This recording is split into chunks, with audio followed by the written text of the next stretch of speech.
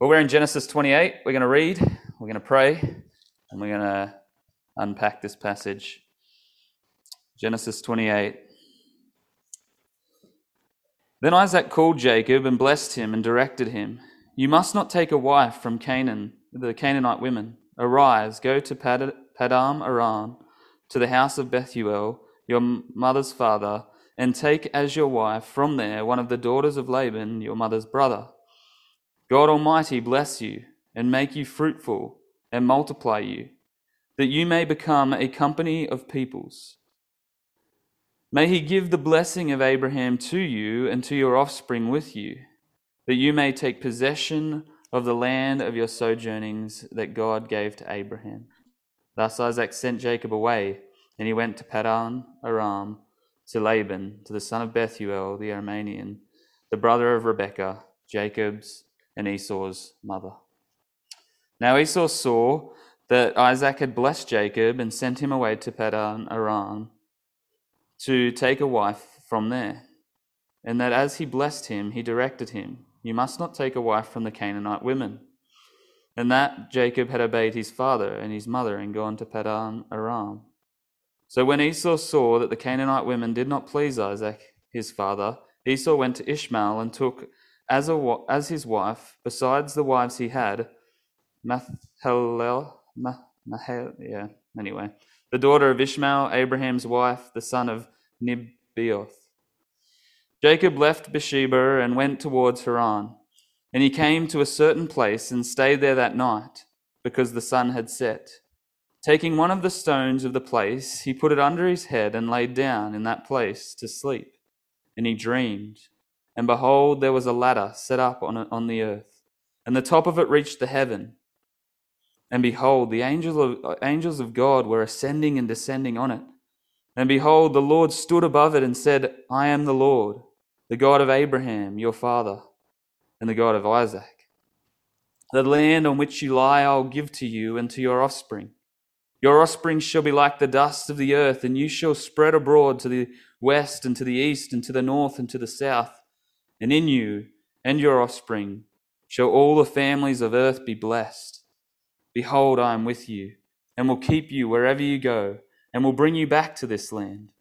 For I will not leave you until I have done what I have promised you." Then Jacob awoke from his sleep and said, "Surely the Lord is in this place, and I did not know it." And he was afraid and said, "How awesome is this place! This is none other than the house of God, and this is the gate of heaven." So early in the morning, Jacob took the stone that he had put under his head and set it up for a pillar and poured oil on the top of it. He called the name of the place Bethel, but the name of the city was Luz at first. Then Jacob made a vow, saying, "If the Lord will be with me and will keep me in this way that I go, and will give me bread to eat and clothing to wear, so that I come again to my father's house in peace, then the Lord shall be my God. And this stone which I have set up for a pillar shall be God's house. And of all that you give me, I will give a full tenth to you." Let's pray.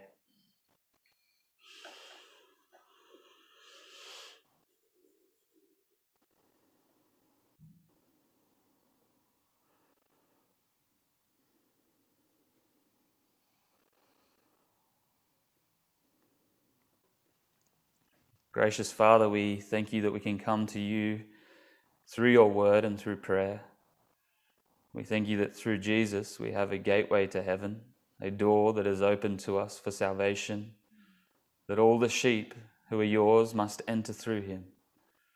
As we come to ponder the reality of rest in Christ and the only means of salvation through him, as we ponder the complexities of toil and rest, and Lord, as you work in the midst of us, I pray that you would comfort us in our many hours of toiling, encourage us in our rest, and remind us of your purpose to be with us face to face. And Lord, I pray that you would bring together my thoughts, but Lord, let them be faithful to your word. Let them not sway from the truth. Let them uphold the gospel and humble sinners and exalt Christ and encourage holy living. Pray this in Jesus' name. Amen. Well, there's a great tension in life between toiling and resting. How much should we toil and how often should we rest? Ecclesiastes 4:6 has been such a great encouragement to me over this past couple of months, as it says, better is a handful of quietness than two handfuls of toil and a striving after the wind. Better is one handful of quietness than two handfuls of toiling. Whether it be our secular work, our work in the home, or whether it be ministry, evangelism, and discipleship, there is a tension we must hold that there is a time to cease. The very image of how God created the heavens and earth in 7 days or 6 days reveals to us that the whole of creation is heading towards rest. The seventh day was the aim of creation. God had labored enough. He had done all that he could do, and he rested on the seventh day. The same is true for us, that we should follow in his image and in his likeness. Yet, for some reason, we often have the attitude of, well, one more day, I'll see a breakthrough. Just one more effort, and I'm sure I will get to the next step where I can rest. I think evangelism is a great image of this. We know as a truth that those who would be saved must hear the gospel. The gospel is the power for salvation, and Romans 10 tells us that those who would be saved must hear the gospel. But often, our preaching and our constant toil in speaking is a hindrance to people pondering the realities of the truth of the gospel. We need to take times of silence, times away from that person we may be preaching to, in order for them to ponder the truth of the gospel. A handful of quietness will increase the harvest more than two handfuls of toil. This might seem to be a weird place to start after reading that passage as to how we ended up on toil and rest. But I think we see two very clear images of this. One is right off the bat, Isaac is an older man. We know he's quite old. He can barely see, to the point where Jacob has been able to deceive him by fooling him in thinking that he is Esau. Isaac, in this chapter, immediately after being deceived by his wife and his son, chooses to have a handful of quiet. Chooses not to rebuke or correct or fret over the pain of the growth that is needed in Jacob. Isaac decides to take quietness and to continue to trust God in the midst of Jacob's own process. Jacob, on the other hand, is somewhat of a lazy man. He's been in his father's tent for all his life. Esau has gone out and become a great hunter and found a family for himself. But Jacob seems to have been idle much of his life. He may be 40 years old at this point, maybe even older, and he hasn't done a whole lot. Well, God is going to teach him the necessary part of life of toiling. And he's going to teach him in a hard and confronting way over the next few chapters. So as we look at this tension in life, we see at times we need to learn to rest and take that handful of quietness. And other times we need to learn to toil and work hard at things. And the tension will live with us all the days of our life. So let's see how this plays out in this story. We have the first part of this story where Isaac calls in Jacob. Then Isaac called Jacob in to bless him and to direct him. And he said, "You must not take a wife from the Canaanite women. He goes on from there and he blesses him with the same blessing that was Abraham's. It says in verse 4, "May he give you the blessing of Abraham to you and to your offspring with you, that you may take possession of the land of your sojournings that God gave to Abraham." So this is Isaac putting the real blessing of Abraham on him. We've already seen Isaac bless Jacob, but now he is making it more specific about Abraham's blessing. Land, offspring, and of course, a blessing for his name we will see later on. I think what's so interesting about this is Isaac's decision to stay silent over the deception that has faced him just before. He's been humiliated. He is the patriarch of the family, and he's lying in his deathbed pretty much, sick, barely sees, and his wife and his son have decided to play a trick on him, a pretty major trick that has led to the blessing. But what we see in the silence of Isaac, what we see in his handful of quietness rather than two handfuls of toil, he had two options, right? He could have gone forth and challenged Jacob and said, "You need to grow up, son. You got to stop being lazy. You need to go and find out what it means to be the patriarch of a family." Instead, Isaac's decision to remain quiet and take a handful of quietness and call Jacob into himself to protect him from his other son. Because just before, if we head to the end of chapter 27, we see very clearly that Esau wants to kill Jacob. As soon as Isaac is dead, Esau is going to find a way to kill Jacob. So Isaac calls him in out of Rebekah's request, and because of his understanding, his theology of God, his trust in the promises of God, although he loved Esau more, he has come to choose Jacob through God's sovereign plan and purpose. Maybe Rebekah has revealed to Isaac the prophecy that came to her when she had Esau and Jacob in the womb. Or maybe he just is trusting in the knowledge that he already has. Maybe he's recalling when he went with his father up the hill and how the Lord provided a lamb for him. Isaac, of all people, has one of the most tangible realities of Lord, my provider, the God who provides a sacrifice. So rather than toiling in the moment that Jacob needs to grow up and that Jacob needs to find himself as an independent man, he decides to trust in God. He trusts in God to the point where he says, "May God give you the blessing," and then he sends him away.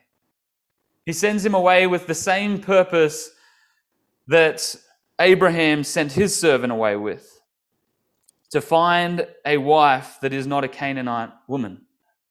Now, we looked at this a few weeks ago, where Isaac was not the offspring who could redeem a slave woman to become his wife, and Jesus was the true king, the true savior, who could redeem a slave and redeem the curse and bring them out of slavery into fellowship with him.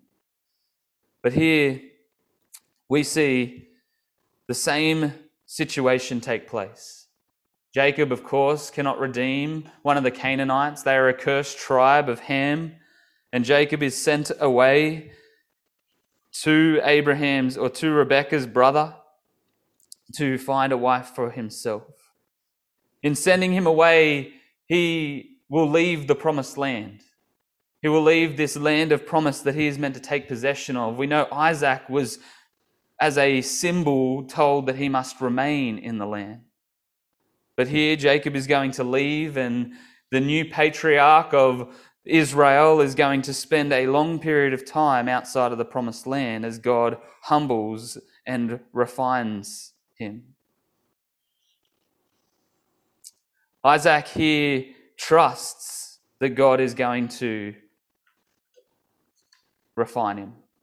Isaac here is trusting in the God who is going to keep his son and bring him to a place where he is right to be a patriarch of the family.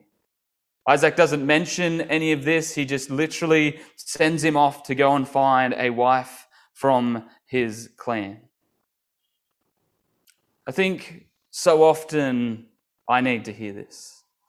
So often I am surprised at my own faithlessness in God's plan, and I spend more time left stressing and toiling to fix God's plan rather than trusting what God is doing. So I preach this to myself to be more like Isaac and remind us of the passage that says, "Who by worrying can add a single hour to their life?" Who by worrying, who by anxious toiling can we add any extra time to our life? There is a time where we just have to rest on the promises of God and trust that He holds the whole world in His hands. A simple truth we teach children, yet forget as adults so often. Isaac has been told that the stars will be like his descendants. The grains of sand will be like his descendants. He needs not toil over this or worry about this. God is going to bring it to fruition. The same is true for us. The promises are as tangible as the stars in the sky and the sand on the sea. We have Christ, God among us, God with us. We have the Holy Spirit dwelling in us. And Isaac here demonstrates what an old man knows so best and so well, that there is so much time for toil, so much time in life for toil, but so often do we forget to rest and take the handful of quietness. Isaac decides to take this handful of quietness and send his son off on his own into the wilderness to be humbled and to be taught some lessons. The story jumps here away from Jacob to Esau. He's sort of a secondary character and remains that for the remainder of Jacob's life. We will see him pop up here and there. But right now we see him listening in. It's a pretty horrible sort of scene if you think about it. We've got Jacob, Isaac and Rebekah having a family meeting, and Esau is on the outer. He has been rejected.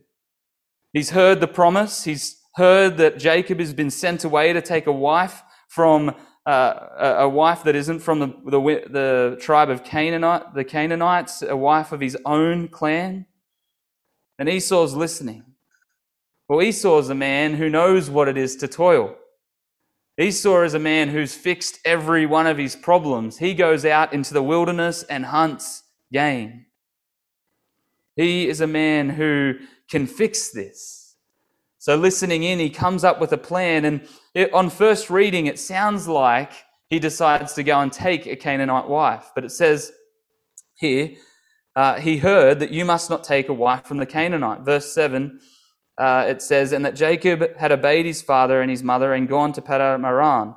So, when Esau saw that the Canaanite women did not please his father, Esau went to Ishmael and took as his wife, besides the others, the wives he had.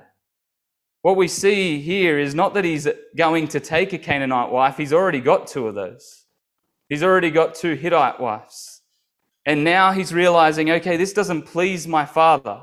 So what I need to do is I need to toil harder. I need to work more. I need to find a way to please my father. And if I please my father enough, I will get the blessing back. So where's he go? Ishmael. Ishmael is a son of Abraham. If I go and take a wife that isn't from the Canaanites, but rather from Ishmael, maybe Isaac will say, this is a good thing. Yet Ishmael is a slave. Ishmael was a child of a slave woman. And the curse that is on Ham and that runs down into the Canaanite tribes may be different to the curse that is on Ishmael, but nonetheless, he is not the offspring of Abraham. He has been sent away. He has been physically removed from the midst. And Ishmael cannot redeem because he is not Christ. So he's toiling, he's earning, he's striving, does not improve his chances of becoming the blessed one. His toiling has very little effort in it, very little goal, very little success in it, and it does not change the situation. It's a reminder of the passages in Hebrews where it talks about him repenting in tears, but it being insufficient. His tears were worldly grief. His tears were not godly grief. Godly grief brings us to a place of complete surrender before Christ, not to a place of trying to fix the wrongs that we have caused. We come to a place where we lay our life down at Jesus' feet and say, I have nothing. No toiling, no working, no good deeds, no righteousness do I have of my own. I am at your mercy. I need you to pour mercy upon me. Esau, though taking a wife from Ishmael, would not redeem his position. His worldly grief was insufficient for repentance, and he goes off to become, in many ways, exiled from the tribe of Israel. We return to Jacob in verse 10. And Jacob is headed off in the wilderness. And it says, he left Beersheba and went towards Haran. He came to a certain place and stayed there that night because the sun had set. Taking one of the stones of the place, he put it under his head and laid down in that place to sleep. At this point, we must recall who Jacob is. Jacob is said to be a quiet man. It says that he's a smooth man. That doesn't have much to do with this.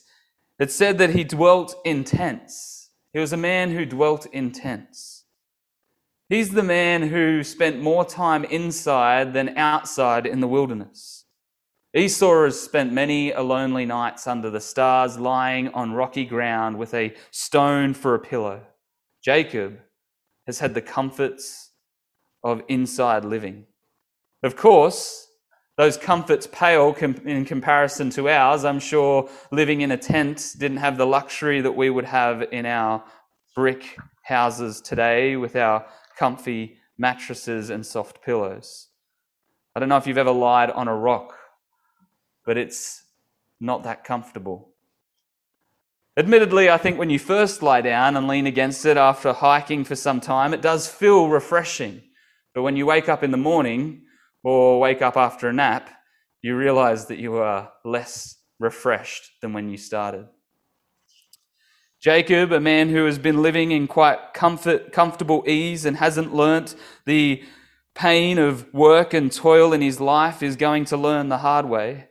And although being blessed by Isaac, he does not inherit the blessing immediately, but is sent away on a long journey right up to the northeast, back to Haran, where Abraham was so long ago. And he spends this night in the wilderness with a brother who knows the wilderness all so well, who wants him dead, under the stars, lying on a rough ground with his head on a rock. Humbling, I would say. And Matthew Henry writes, he was blessed with plenty of corn and wine, yet he went away poor. Was blessed with government, yet went out to serve, and hard service at that. This was, perhaps, to correct him. Isaac needed not to toil over his son's failings, for God will make him into the man he wants him to be. Alone in the wilderness is just the beginning of God's gracious plan to humble Jacob. And it's interesting that it's in the times of our absolute in the times of people's absolute destitute, where all other comforts are taken from us, that God often meets us the most. How often is it when we're in the valley of sorrow that God reveals himself? How often is it in the times where we feel pain and suffering and it feels like there is no hope that we find the closest connection to God? Well, it's in this place that Jacob dreams. And in verse 12, we start this beautiful section from God. It says, "And he dreamed, and behold, there was a ladder set up on the earth, and the top of it reached to the heavens. And behold, the angels of God was ascending and descending on it." Abraham saw God in many different ways. We could think through, and we have the boiling pot that passed through the severed animals, the flaming torch that passed through. We know he appeared to him in the image of a man with two angels in the image of men. He spoke to him through all different means, audible voices. And Jacob, we're going to see, has his own personal interactions with God. It is one of those beautiful displays of God throughout the scriptures that we rarely see him meet people in the same way, because he is so complex, so infinite, he can come to us in all different ways. I love the descriptions in Isaiah and Ezekiel and how there's similarities but there's differences, because God, of course, is not bound by a physical body like we are. Well, Jacob's dream is one that opens him up to the spiritual realm. He's lying, looking up to the heavens, the skies, and as he sleeps and dreams, he is taken to a place where he sees into the spiritual places, into the spiritual heavens. And it's terrifying. For no mortal man can investigate the heavenly places and doesn't shake. Every mortal man that studies the heavenly realms and ponders the holiness of God will always find that they are there, that when they get there, they will tremble. They will be afraid. And as he looks, he sees the messengers of God at work, the angels. The word means literally messenger. And he sees them at work, going to and fro, from God to earth, up and down, back and forth, always moving, giving God a response to what they have done, getting a new message to take to earth. It is an image of the invisible world. It's profound. He's seeing the secret things of God that do not belong to him, but they belong to God. And we see that at any one time in the spiritual world, God is working immensely. God is sending forth his messengers and receiving word from them. God sits above. He sits at the top of the ladder. And Jacob is at the bottom. The angels are moving between heaven and earth. God is working even while Jacob is sleeping. But his dream reveals a separation between God and man. God is in the heavens and man is on earth, and there is a chasm between them. A chasm that we often don't realize or see. Yet he is seeing the real reality of there being a separation between him and the holy God. Yet there's a ladder which mediates between heaven and earth. And the image of the ladder is a beautiful one if we understand Jesus speaking in John 1:51. For some context, we'll read from 47, but we see this phrase that says the angels were descending upon the ladder. And Jesus repeats a similar phrase in 51. So John 1:47 to 51, let's read. It says, Jesus saw Nathanael coming toward him and said to him, "Behold, an Israelite indeed, in whom there is no deceit." Nathanael said to him, "How do you know me?" And Jesus answered, "Behold, before Philip called you, when you were under the fig tree, I saw you." Nathanael answered him, "Rabbi, you are the Son of God. You are the King of Israel." Jesus answered him, "Because I said to you, I saw you under the fig tree, you do believe. You'll see greater things than these." And he said to him, "Truly, truly, I say to you, you will see heaven and earth and the angels of God. You'll see heaven open up and the angels of God ascending and descending on the Son of Man." In this beautiful exchange, Jesus reveals that he is the one who is between God and man. He repeats the very phrase of Genesis 28 here, that the angels are ascending and descending on the Son of Man. Jesus is the ladder between God and man. Jesus is the mediator between God and man. He is the only one that can bridge the gap between the earthly man and the heavenly, divine, holy places, God, where he dwells. The angels descend upon him, and they are the messengers that come through him to every person. Many scribes, many philosophers, many theologians believe that every interaction in the Old Testament between God and man happens through the mediator, Jesus. Of course, that is a mystery too great for us to understand. We can hold to that or we cannot. One day God may reveal it to us for truth. But here we see this ladder representing the second person of the Trinity, whose feet sit on earth and who dwells as Yahweh in the heavens. The voice comes from the top of the ladder. And behold, the Lord stood above and said, I am the Lord, the God of Abraham, your father, and the God of Isaac. The land on which you lie I'll give to you and to your offspring.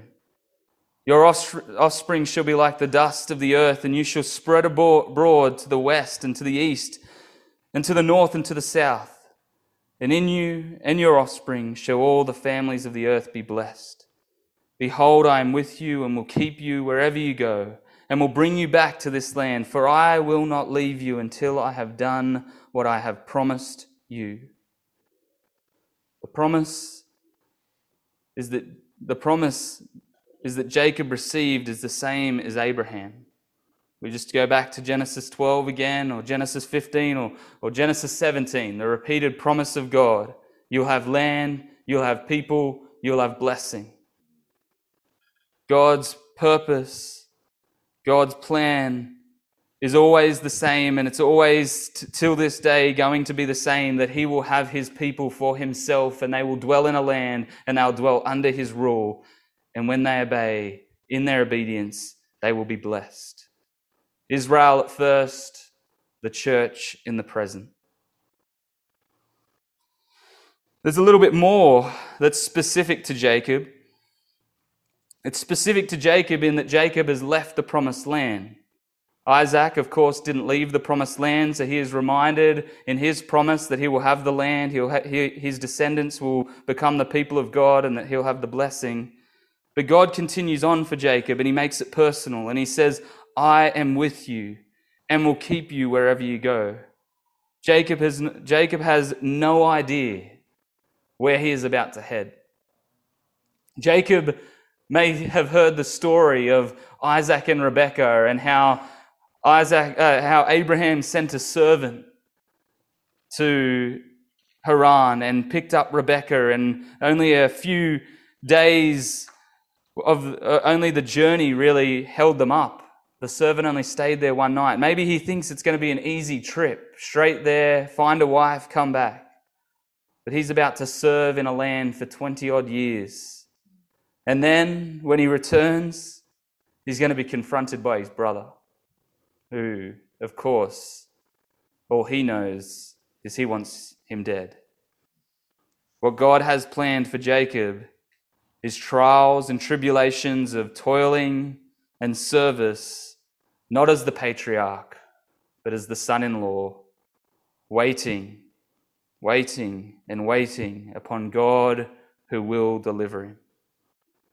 The promise is there. The promise is now given from God to Jacob, his first interaction with God. Now he will have to wait on God in the midst of his toiling. Jacob responds when he awakes. He awoke from his sleep, verse 16, and he said, surely the Lord is in this place, and I did not know it. And he was afraid and said, how awesome is this place? This is none other than the house of God, and this is the gate of heaven. The great realization that we could all use every time we awake from a slumber, from a nap, from every morning when we rise. Surely Yahweh is in this place and I did not know it. How often do we not realize that God is with us? How often is it that we have wandered off into our vain toiling, vain work of our own power and own success and forget that God is with us? How often are we complacent in our own foolishness or our own arrogance like Jacob, heading off into the wilderness as a man who dwells in tents, thinking that he has this sorted. I've got the blessing, I will be right, only to be humbled by an interaction with God.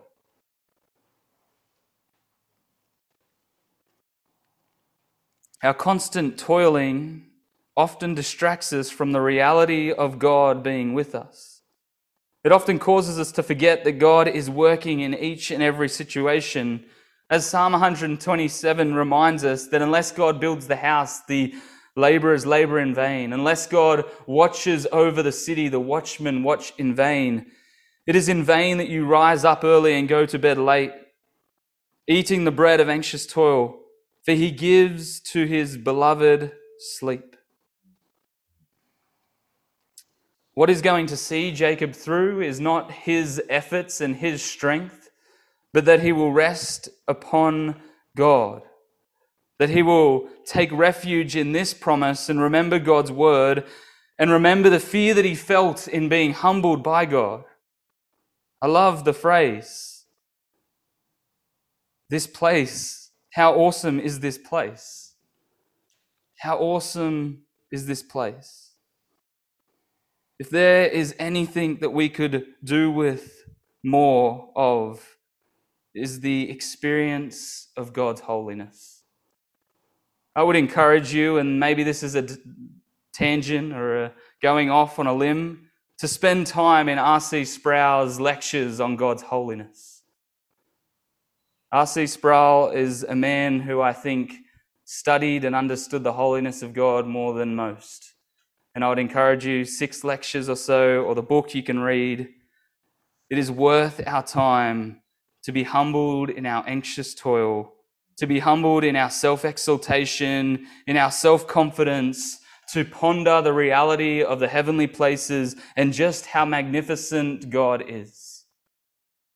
And maybe we will have a moment where we say, how awesome is this place?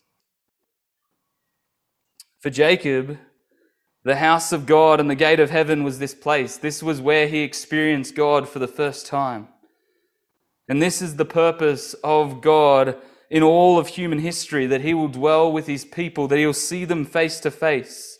He made this possible in the tabernacle, and he made it possible in the temple through the sacrificial system, that he could still dwell among a sinful people. But even greater, Jesus became God in flesh and dwelt with his people. And he sent his Holy Spirit to dwell in the hearts of redeemed, sinful men and women. For Jacob, the house of God was this one moment. For the Israelites, the house of God was the tabernacle or the temple. For us, it's ourselves, our heart. It's where God has made a dwelling place for us. It's the church. He's building us together into a holy temple, as Ephesians 2 tells us. For Jacob, this image of the ladder was the gate to heaven. For us, we know the gate. His name is Jesus. And in John 10, he tells us, verse 7, truly, truly, I say to you, I am the gate of the sheep. Your translation may say door. All who come before me are thieves and robbers, but the sheep did not listen to them. I am the gate. If anyone enters by me, he will be saved and will go in and out and find pasture. Jesus is the only gateway to the green pastures, the only gateway to true heavenly rest. Jacob will arrive back into the promised land to be confronted with his brother who wants to kill him. And God will be with him in the midst of that. and bring him to another stage of rest, only to be confronted with a famine, only to be then brought into Egypt and to then die. Jesus is the gateway to the heavenly rest, to the final rest, to the lasting rest of God that will last for all eternity, to the pinnacle of all creation, to the aim of Genesis 1 and 2, that rest will be had by all. Jesus is the gateway and the only means of being able to know the tension between toil and rest. So early in the morning, verse 18, back in Genesis 28, Jacob took the stone that he had put under his head and set it up for a pillar and poured oil on the top of it. He called the name of the place Bethel. That means house of God. The name of the city was Luz at first. Then Jacob made a vow, saying, "If God will be with me and will keep me in this way that I go, and will give me bread to eat and clothing to wear, so I will come to my father's house in peace. Then the Lord shall be my God, and this his stone which I have set up for a pillar shall be God's house.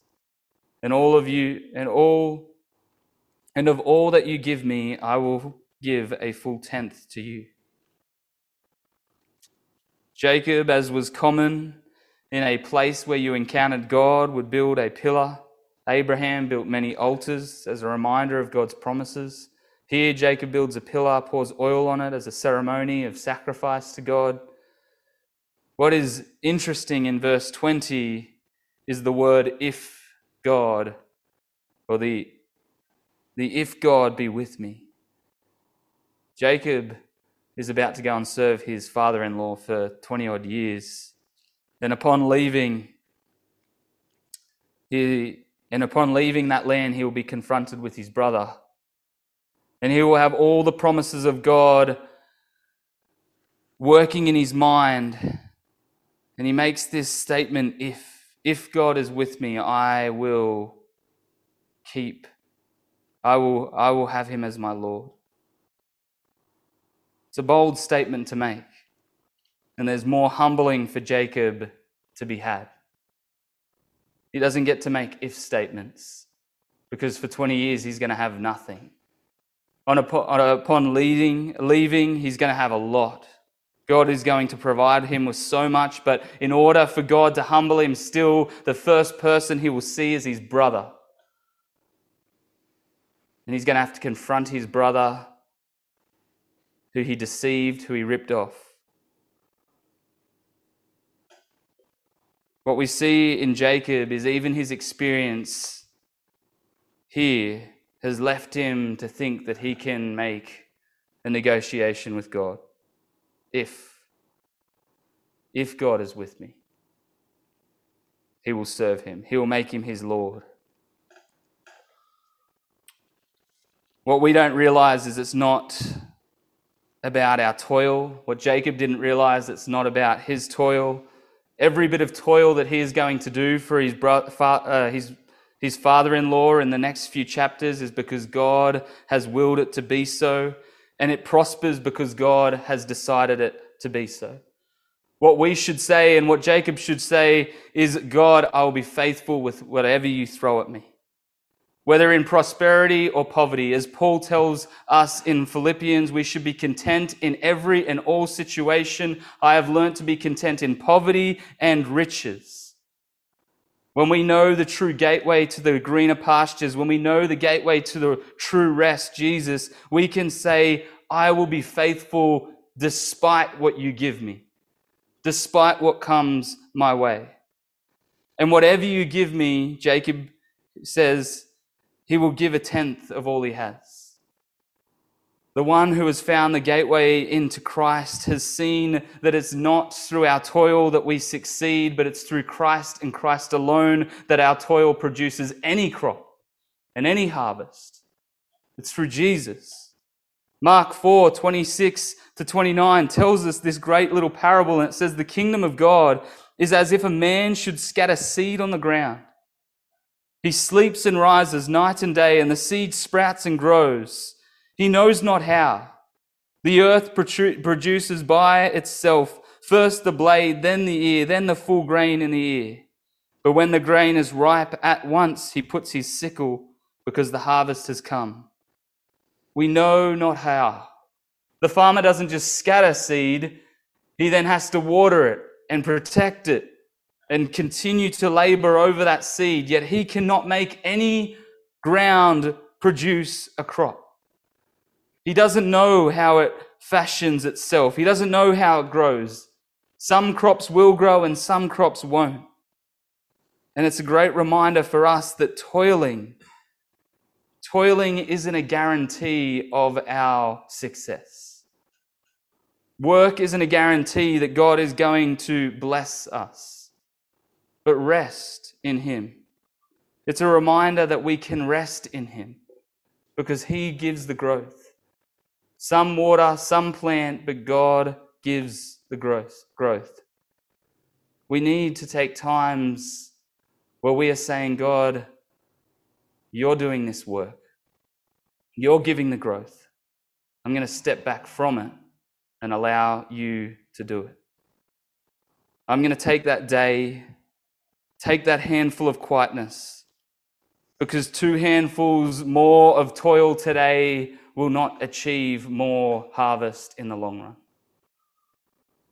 Isaac, weary old man, knew that laboring over Jacob would be vain. So instead, in a handful of quietness, he sends him off into the hands of God, into the wilderness. And God will deal with him as he teaches him to toil, but not to trust in his toil, but to trust in the one who gives the growth.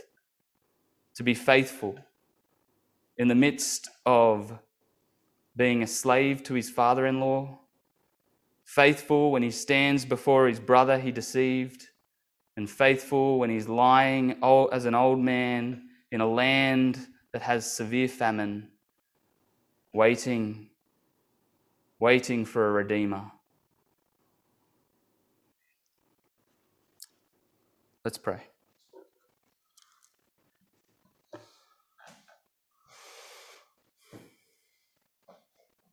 Gracious Father, you are holy.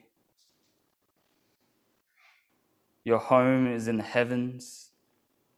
The secret things belong to you. We cannot see the heavenly places. We do not know how you are working. All that you are doing in this very moment, we cannot comprehend. Yet we will anxiously toil like we control it. We'll toil over our own sanctification or our friend or brother or sister's sanctification. We'll toil over evangelism. We'll toil over our children. But Lord, would we learn that you give the growth?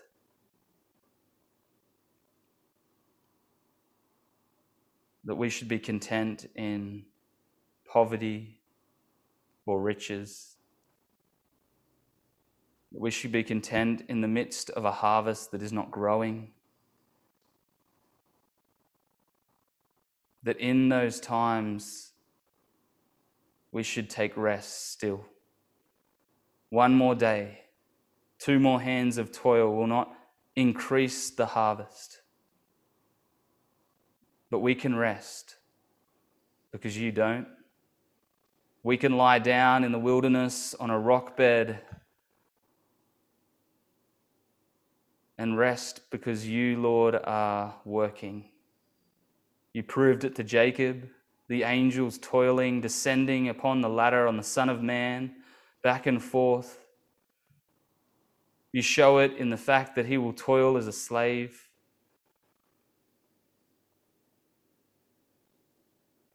And Lord, you're showing it to us. We cannot make one hair turn grey. We cannot add a single hour to our life. So Lord, would we take a handful of quietness and trust you with the toil and trust you with the growth that we know not how it happens. I pray this in Jesus' name. Amen.